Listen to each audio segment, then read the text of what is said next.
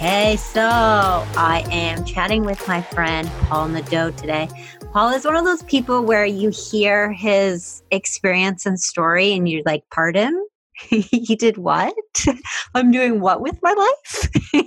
Paul is a retired police detective who completed an exemplary and full 31-year police service career specializing in hostage and crisis negotiations, international peacekeeping, counterterrorism, sexual assault, child abuse investigations, professional interrogations, and polygraph. He is now an admired global keynote speaker, published author of Take Control of Your Life, and motivational speaker. Paul, welcome. Thank you very much, Emily. It's great to be here. So, we've been friends for a little while now. It's been a couple of years, hasn't it? 3 years now? Yeah. It's been a great friendship too. Yeah, it has been.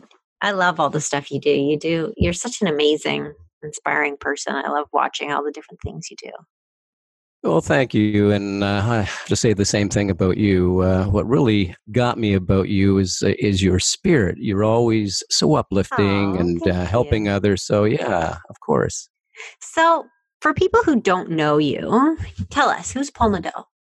Well, you know what? As you described, I'm a retired I came from a rough and abusive background, but I chose to take a different path other than to be defined by what had happened to me. I chose to do something about it and help others.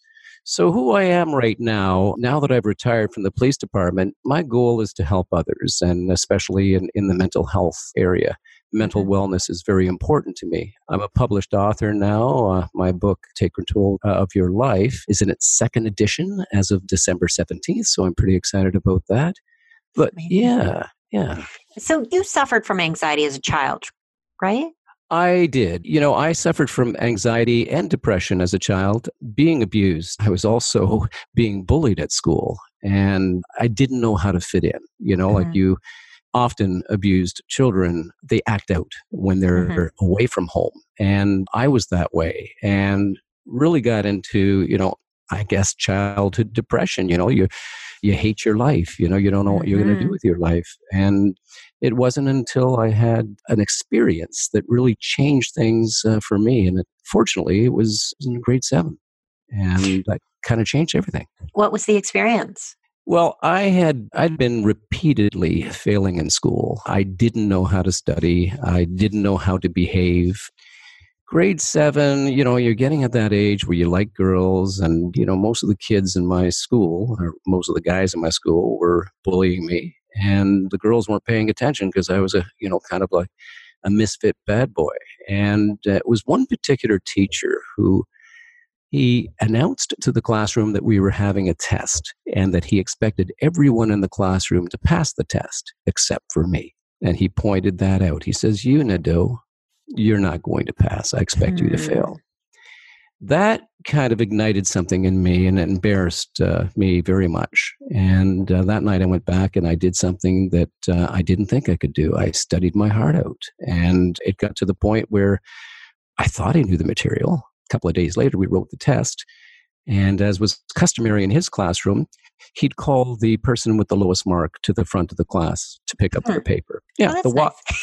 Wasn't it though, eh? Like the walk of shame, like, "Hey, Nadeau, 46, welcome to the front of the classroom." And I was so accustomed to being the one to walk at the front of the classroom. So when my name was not called the first, second, third, fourth, some of the students were turning around and kind of giving me, shrugging their shoulders and non-verbally saying, "Why aren't you up there?"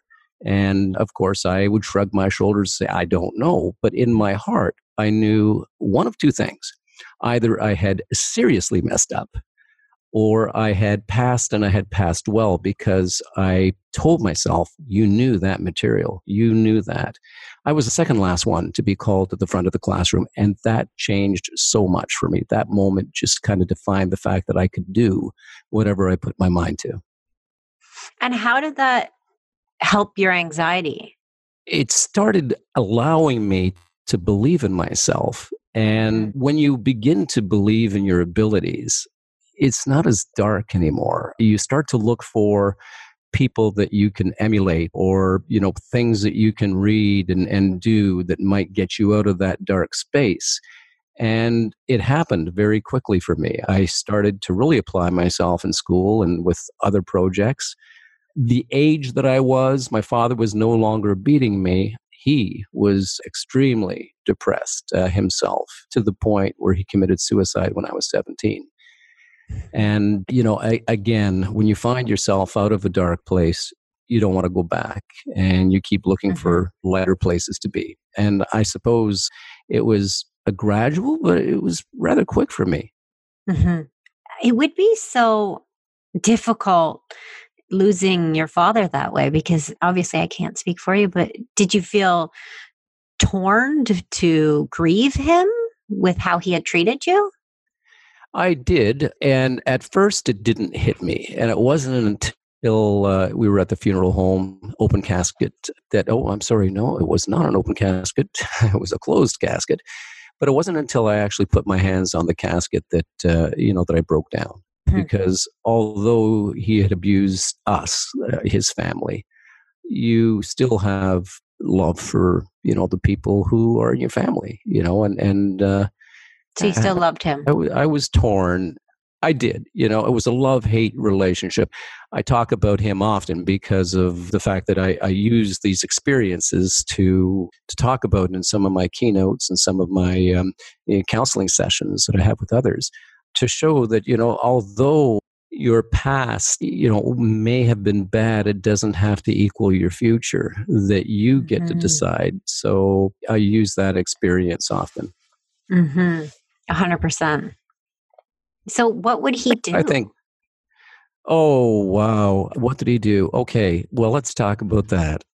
He used to lock me in the trunk of his car for hours on end while he What? went and, oh, yeah, yeah. He used to steal from several places. And when we got to a place, he'd take me out of the trunk. I'm 6 years old. And he'd say, okay, just stand here and make sure that no cars come up. And if one does, you call out to me.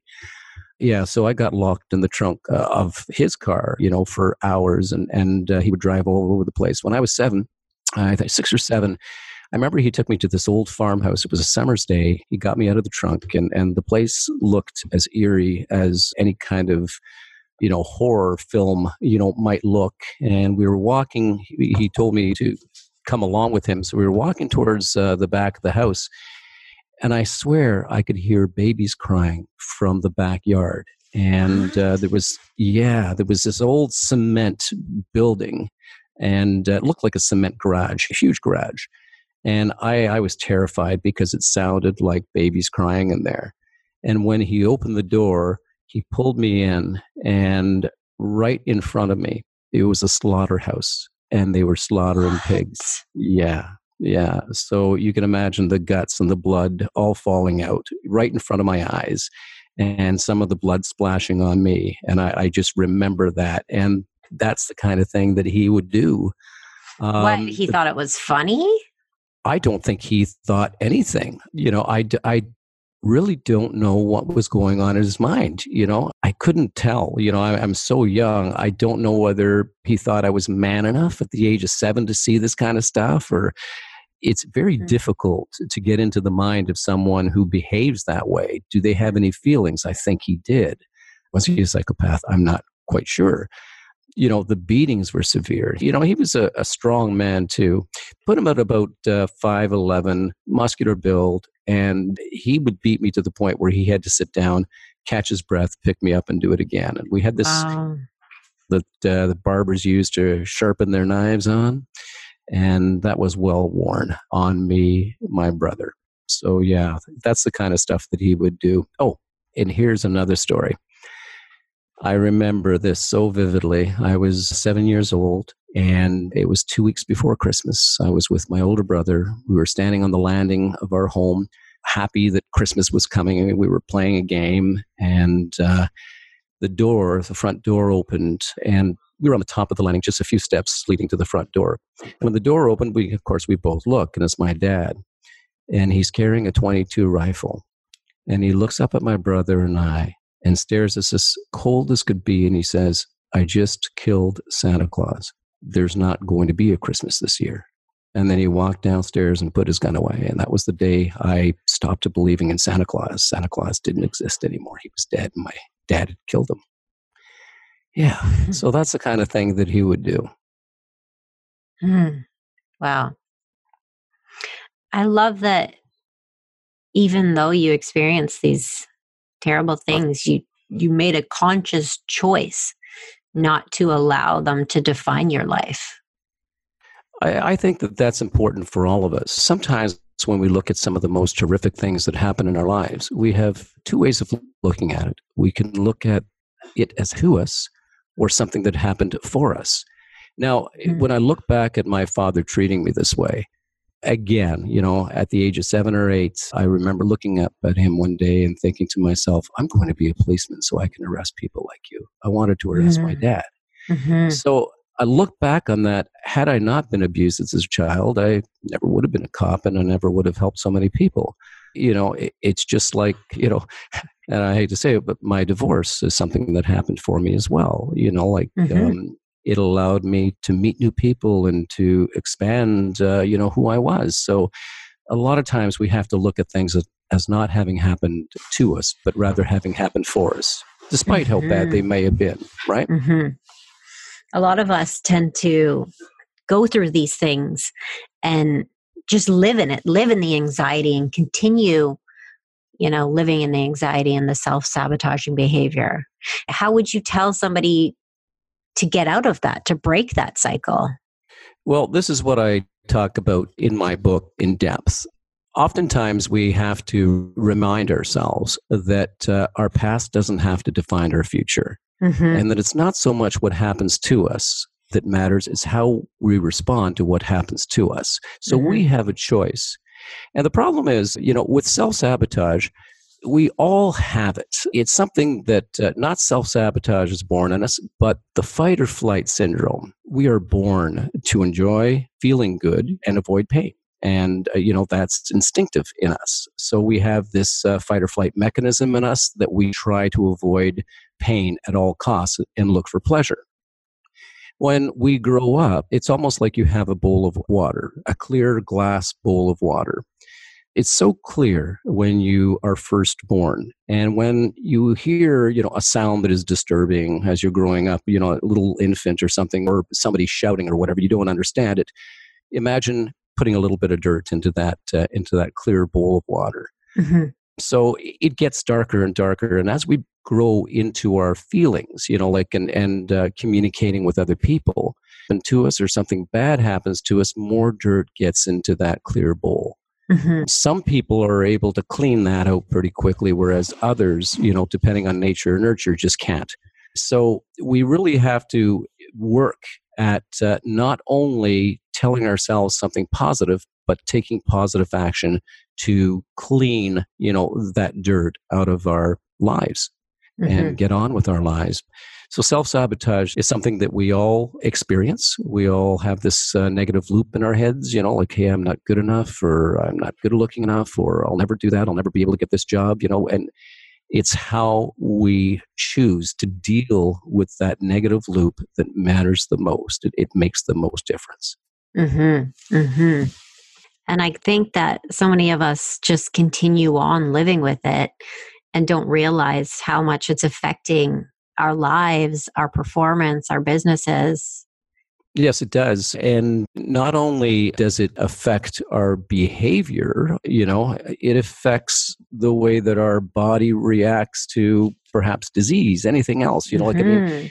If you're in a constant state of anxiety, your body is going to also be affected by that. So you may not have the energy to do the things that you want because the mind, like whatever happens in the mind, the body follows. It's a principle. Whatever happens. So there's a lot of things that occur if we are living with self sabotage and anxiety. What are some of the key steps in your book that you use to that you recommend to somebody to stop this cycle? One of the things that I encourage people to do is to journal. Yeah, journaling is an amazing tool, but not only journaling your life, waking up and having a journal for the morning and a journal for the evening. It only takes a couple of minutes. What you plan to achieve during that day. Like, okay, so today I'm feeling I'm feeling kind of lousy. Why am I feeling lousy? Couple of lines, like I didn't get the job or I didn't get the date, whatever it is. What do I plan on doing today? Like 1, 2, or 3 things that I plan on doing. And that's it. What mantras do I want to tell myself, and what action will I take to make my day a better day? You come back and you pretty much follow the same process. How am I feeling? What did I accomplish today? What good things happened? And then, describe your day. So 5 minutes in the morning, maybe 5 minutes in the evening. And it's amazing when you put something down in writing, how significant it could be in, catapulting you to feeling better. I also encourage in my book to every 2 or 3 weeks to do some self-examination. And what I mean by that is, take a piece of paper and a pen or 2 pieces of paper and write, things that are not going well for me in my life and things that are going well for me in my life. So you want to do the gratitude, and you also want to look at the difficulties in your life. And this is really being honest with yourself. Okay, my relationship with so-and-so is not going well. Why is that? And then take some action to make it better. And then look at the things that you're grateful for as well. Oh, you know what? We've got 2 closets in our minds. On the one side of our closet, we have brilliance. We have hope. We have love. We have certainty. We have strength. But on the other side of our closet, we have all those dark emotions, sadness, anxiety, depression.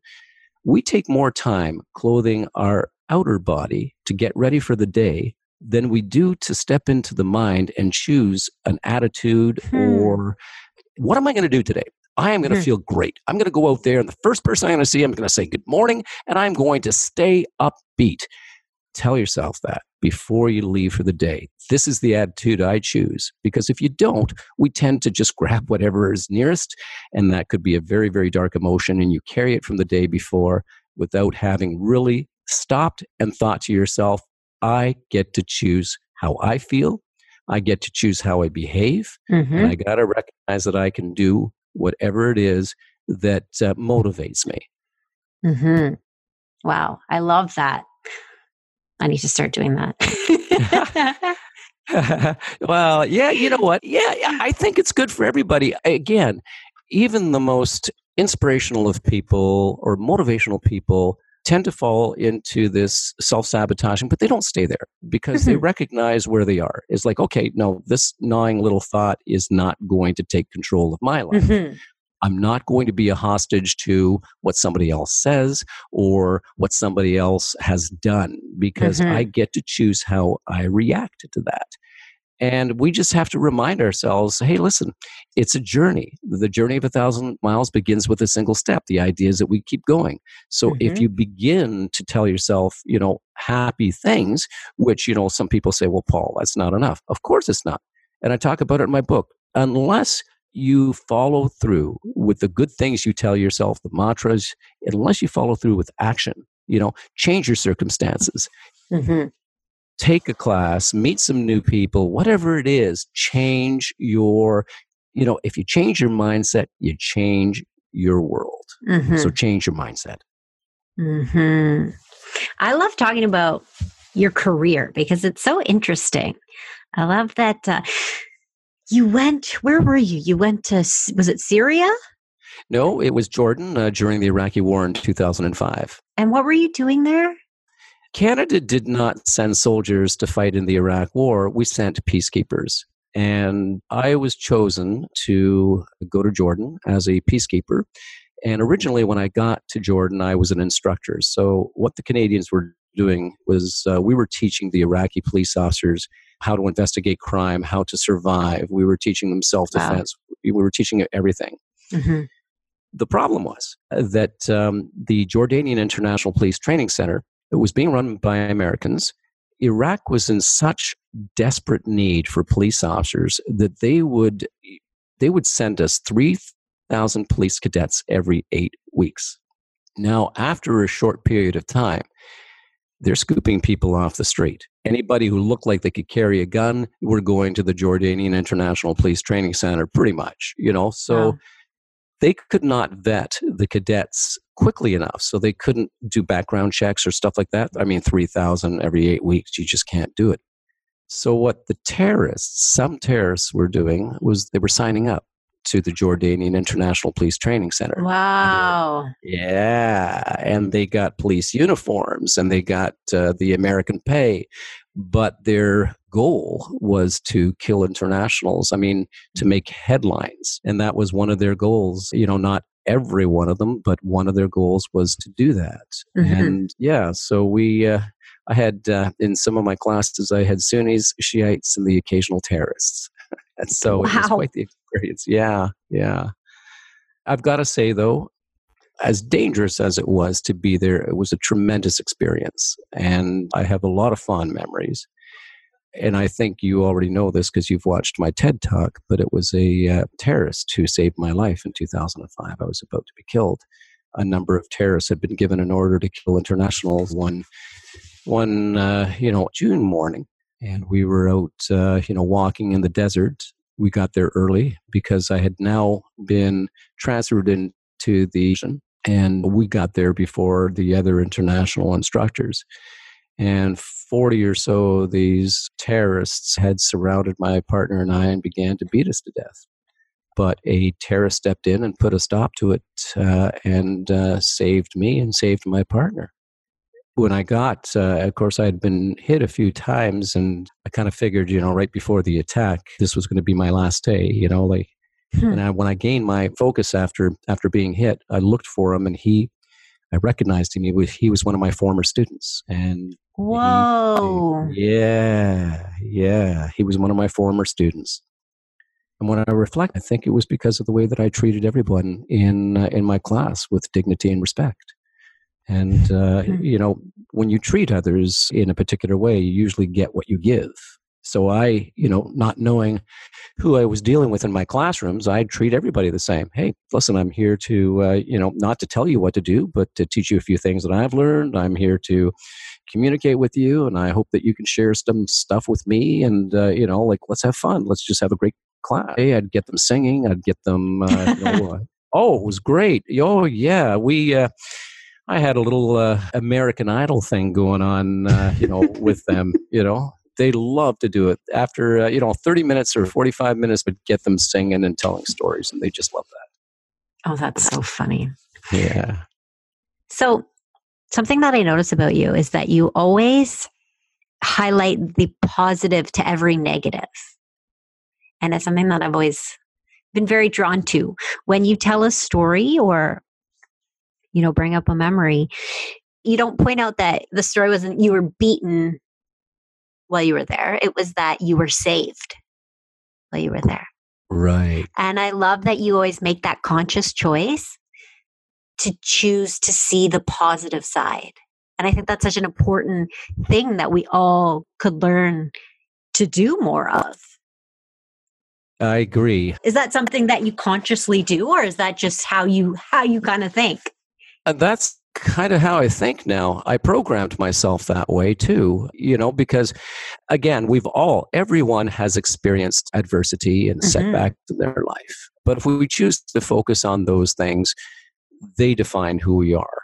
So we have to look for some of the positive, bad stuff happens to good people, and it happens all the time, But if good people start to let those bad things define them or, make them feel bad, then they remain a victim and a hostage to those things.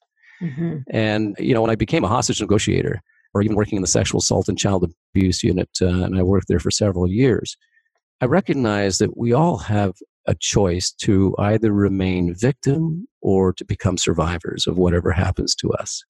So I started getting to my head, very early on, that I get to choose how I see anything that's happened to me. And yeah, I'll feel bad. Sure, I will.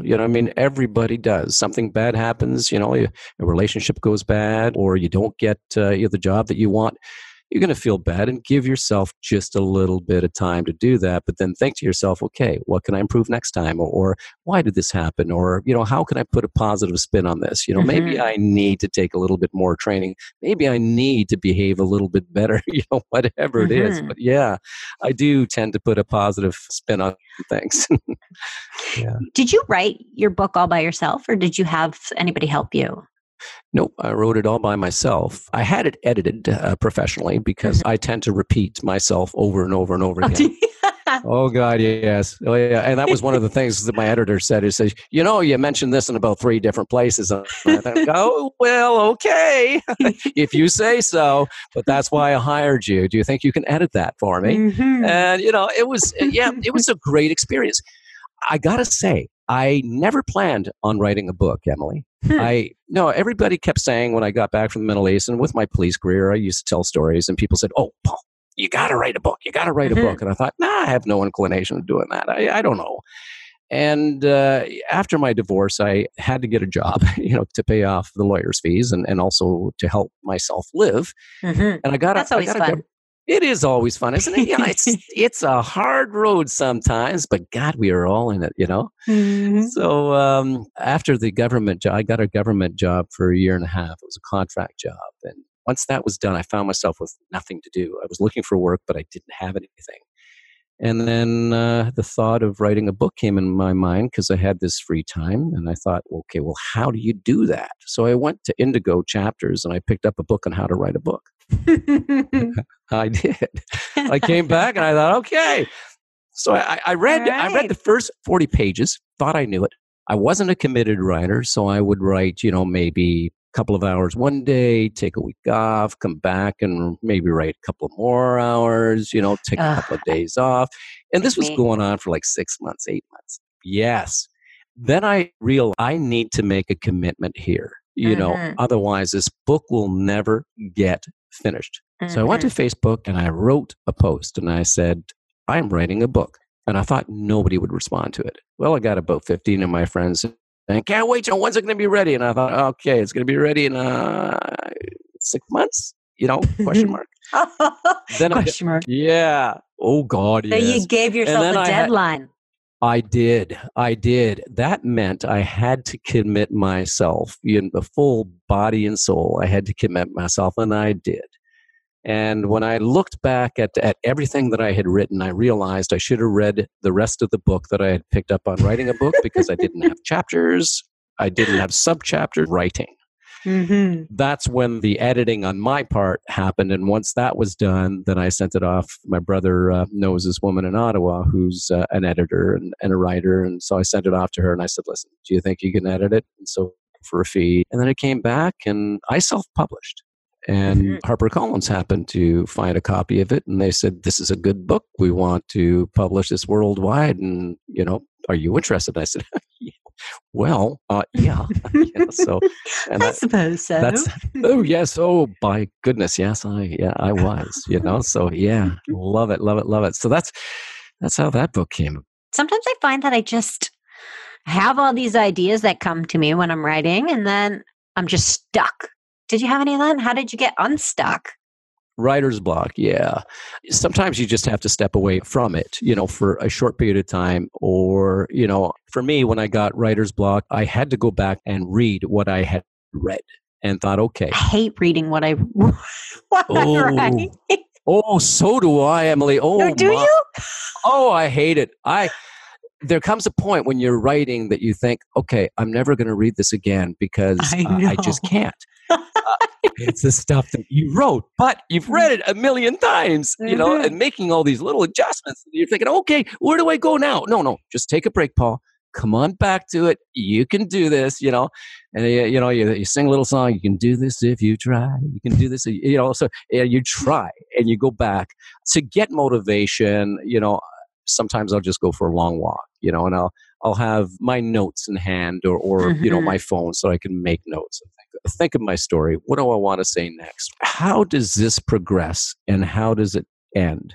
There's always a beginning, a middle, and an end. So, okay, I'm going to tell stories and I'm going to, in these stories, I'm going to show how, what you said earlier, show how the positive stuff, came out of it, and then end it with the lessons that I discovered or that other people taught me.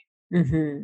And so tell a story, talk about, the lessons and what did it teach me. And that kind of is And then you just kind of fill in the the blanks. flow of, yeah, fill Kind in of the how I plan a blanks. business. I have an idea of a beginning, a middle, and an end, where I want to get to, and then I just fill in the blanks. That's awesome. And you've obviously filled in the blanks quite well. Aw, thank you. I try. Yeah. So, 31 years in the police force. That's a long career. You must have seen all of the things. Oh, I did. And because I worked in so many different divisions, because I was Mhm. never satisfied where I couldn't be a constable all my life. When I became a detective, that was my goal. But then I became a hostage negotiator, a peacekeeper, polygraph examiner, an instructor. So I had a lot I of would variety. never want to be the man that dates your daughters. Well, you know what? It was kind of fun because we used to kid about it when they were growing up, and I said, just bring your boyfriend in. I'll be cleaning my gun, and last boyfriend, just Polygraph test. yeah, polygraph test, exactly. Yeah. My youngest daughter in particular, Cassie, she's the one who has that great CD out right now, and you know her, Emily. Mhm. She's a Um, sweetheart. she's a sweetheart, is right. Both my girls are. But Cassie, I remember she says, Dad, because you were talking so much about police work when I was young, she says, I got so into it. And she says, and I learned a lot, as I was Aw. growing up. Yeah, so she really enjoys it, So she told me about 2 months ago, she says, there's a song out, I think it's Beyonce that sings it, Daddy Lessons. And she Okay. says that, yeah, and she says that reminds me of you, Dad, and Aw. it's quite a cool song about a father and daughter, and what the father teaches the daughter. So it was yeah, it's a cool song. What was your favorite area that you worked in? Well, that's hard to say. I can't really say that I had a favorite. The least favorite was uniform. I didn't like being in a police uniform, driving around a police car all the time. That was Mhm. my least favorite. Loved being a detective, especially a detective in the sexual assault and child abuse unit, simply because I got to help so many victims of sexual abuse and child Mhm. abuse. Loved being a hostage negotiator. Now, some people say, "What, really? Talking to hostage takers, or suicidal people, turns you on?" No, well, it did, yeah, because let's be honest. I'll be honest. It did because I got to help and save Mhm. lives.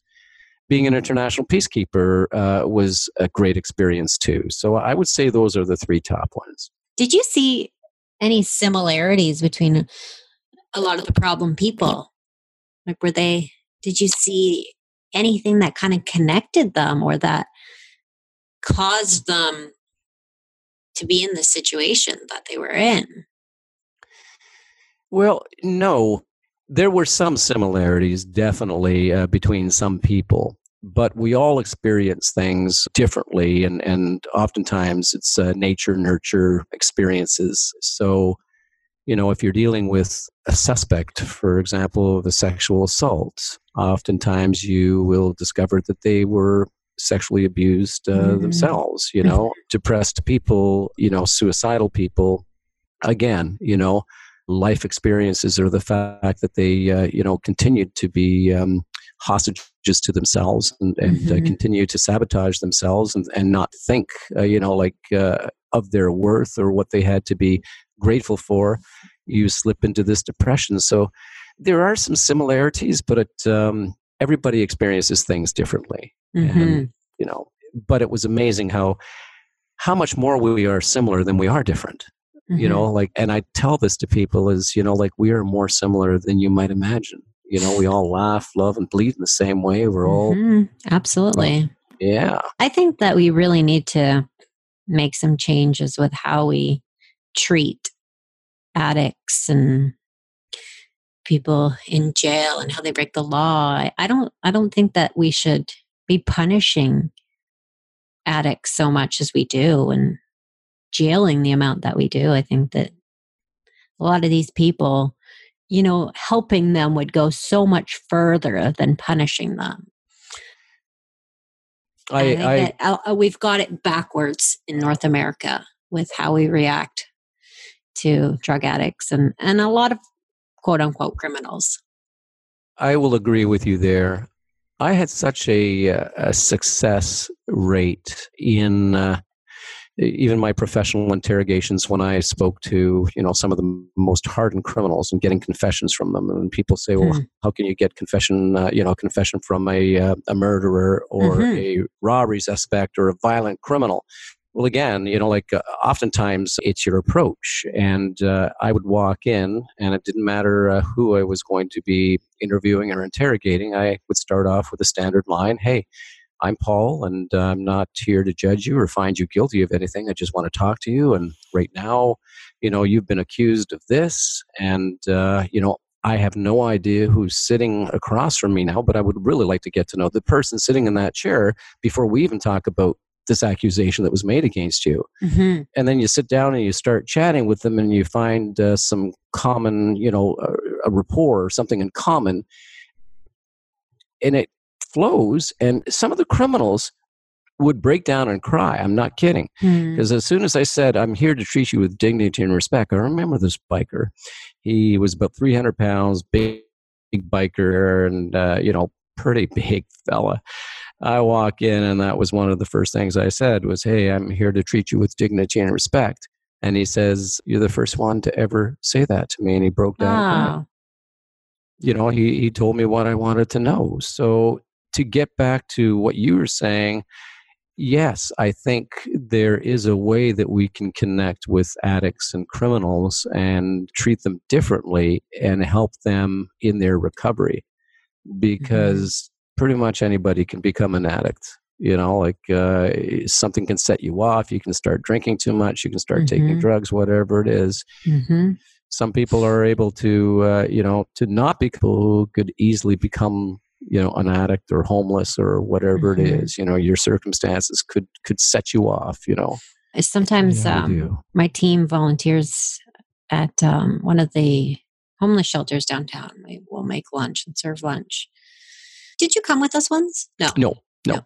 But obviously, I'll get to talking with some of the people there and the stories that I hear from them. It's like one of the gentlemen that's so often there was born to an addict mother. His mother overdosed when he was a child. He was raised by his older brother. They grew up on the streets, and then his brother overdosed and died, leaving him at like 11 years old on the street. So he God. followed in the path of addiction. It's like this poor little boy, this is the life he was born into. And then we take this person and we throw them in jail like there's this horrible person. What do we expect of him? This person needs care and help, not punishment. That's right. Or at least the opportunity to be cared for and helped. And Mm-hmm. some, you're going to get those who just do not want your help and do not Mm-hmm. want your care. They're just bad to the bone. As Mm-hmm. George Thorogood would say, just bad to the bone. Bad to the There's bone. Yeah, that's it. Let's start singing here.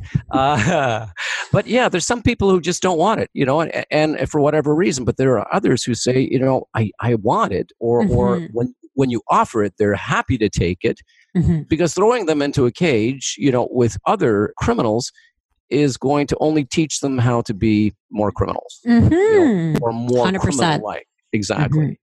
Yeah. Our heart has to go out to people who have been victimized and traumatized that much, and Hmm. Yeah, it's heartbreaking. We really never know what somebody else is going through day to day. no, we don't. No, we really don't. Uh, it's funny because I remember the first time that I opened up about having anxiety and mental health problems years ago with a client. It was back in 2012, I think. And they said, "Oh, I have similar problems. I had to take a few months off of work last year." And I was shocked because here was this huge CEO that I'm talking to at the time, and they're telling me that they suffer from mental health problems. And that was like big aha moment for me. I was like, okay, I am not the only one here. And then, yeah, now that I'm open about it, I hear about it so much. the problems that people go through and the problems that they've overcome or that they continue to overcome daily. There is unfortunately, a stigma out there that you cannot, talk to people about your mental health issues, and that it's a faux pas, which is something that we need to change. There are more people experiencing it than we, could ever know, and a lot of people keep it to themselves. It's I like, used to be so embarrassed by it and think that if anybody knew, I would never be successful in business or, have a boyfriend or have friends or be respected. I was so embarrassed and mortified by it. I thought it was a weakness. And I remember the first time that I went for help in 2011, I remember saying to Kirsten in my office, you can never tell anyone, because she was managing my clients while I was gone. Because I thought if anybody finds out, I'm over. wow, that And must have been hard. it was just, yeah, I think it's slowly getting better for sure. With people being more open about it and more accepting. I know that in my office, we're quite open about it with one another. My team and I all talk about it, and my friends and different people that I meet. But I know back then in 2011, it was very much a lot more taboo than it is now. No, yeah, it was absolutely difficult for sure. 100%. And a lot of these things are slowly being addressed, and people are acknowledging that it's okay to talk about them because, even back in the 60s, my mom being beaten by, her husband, you could never talk about that. You couldn't. You just couldn't talk about that to your friends. Whatever happened in the home stayed in the home. Oh. Mentality has changed, reporting, sexual abuse, that's, now okay to do, even though a lot of people are afraid to do it. But we are slowly working towards finding ways to encourage people to talk about the things that they're going through, which I think is very, very important for, all of us. There is of being vulnerable with others. And, a lot of people look at vulnerability as being a dark emotion. They associate it to pain, loss, regret, anxiety, depression, whatever it is. But actually, vulnerability is because we've all experienced something in our lives. And when we share those experiences with others, we not only get, their support, but we help them go through something that they're going through. What we need to do is establish empathy for one another. And if there is no vulnerability, there is no empathy. And if there is no empathy, there is no connection. What we've lost is a connection to one another. We hide behind our phones or our laptops, and we, post all these things to make ourselves feel better. And some people, it's great. But a lot of people who post these things are disconnected. And human interaction is difficult for them. So my message, and I gave this to the Canadian Mental Health Association when I was their opening speaker back in September, we need to bring empathy back to this world. And in order to connect with one another, we need to be vulnerable with one another. And I truly believe if there is no vulnerability, there is no empathy. And if there is no empathy, there is no connection. One of the reasons that I was so successful in connecting with criminals and victims of serious, assaults and such is that I would tell them a little bit about myself, They're different. When you share a story, people suddenly realize, you mean I'm not alone? More people are going through this, Yeah, because sometimes we think that we're all alone in this. And this is one of the biggest, I guess, stumbling blocks to moving forward is thinking that we are all alone in this. We're not. We were born through connection, and it is through connection that we achieve our greatest things. And, as I say, it's to be vulnerable. It's to be empathetic. It's to connect with another human being and say, you know what? I'm just like you. I am just like you. Let me tell you a story. You tell me a story. And then we get people opening up, That's how I see it. I love that. I love the daily steps too. Just acknowledging how you feel, putting it into words. And you can also kind of, in a way, you can do your own cognitive behavioral therapy through that, which is, big for anxiety and mental health, and see where your thoughts are and retraining them and where they're going You're through right. how you're feeling. So I think that, what you mentioned earlier about those practices, I think that's really great. Great. Thank you. Yeah, I think I encourage people to journal and to keep their thoughts down. Or write them down. When you write them down, you get to see them. You get to go back to them. Like months later to see the progress that you've made. True. Mm-hmm. So now, where can people find more about you? Well, if you Google my name, a lot will come up. I do have a website, one that's under construction right now, and it's paulnadeau.com. But the one that is active, that needs nadeau.com. But I guess one of the easiest ways would be to just Google me and pick up my book. Perfect. And where can they get your book? On Amazon? They can get it in most bookstores across North America and on Amazon and almost every book outlet there. I came across a couple even today that I didn't know. I mean, it's Google is even selling it. There's a Google store and they're selling the book. So I'm looking and I'm thinking, okay, where can you get this book? And it's all these things, Barnes and Noble, they've got it, and in some Chinese place they've got it, So you can get a lot of places. Well, you are so inspirational. Thank you so much for chatting with me. Thank you, Emily, and it's always a pleasure.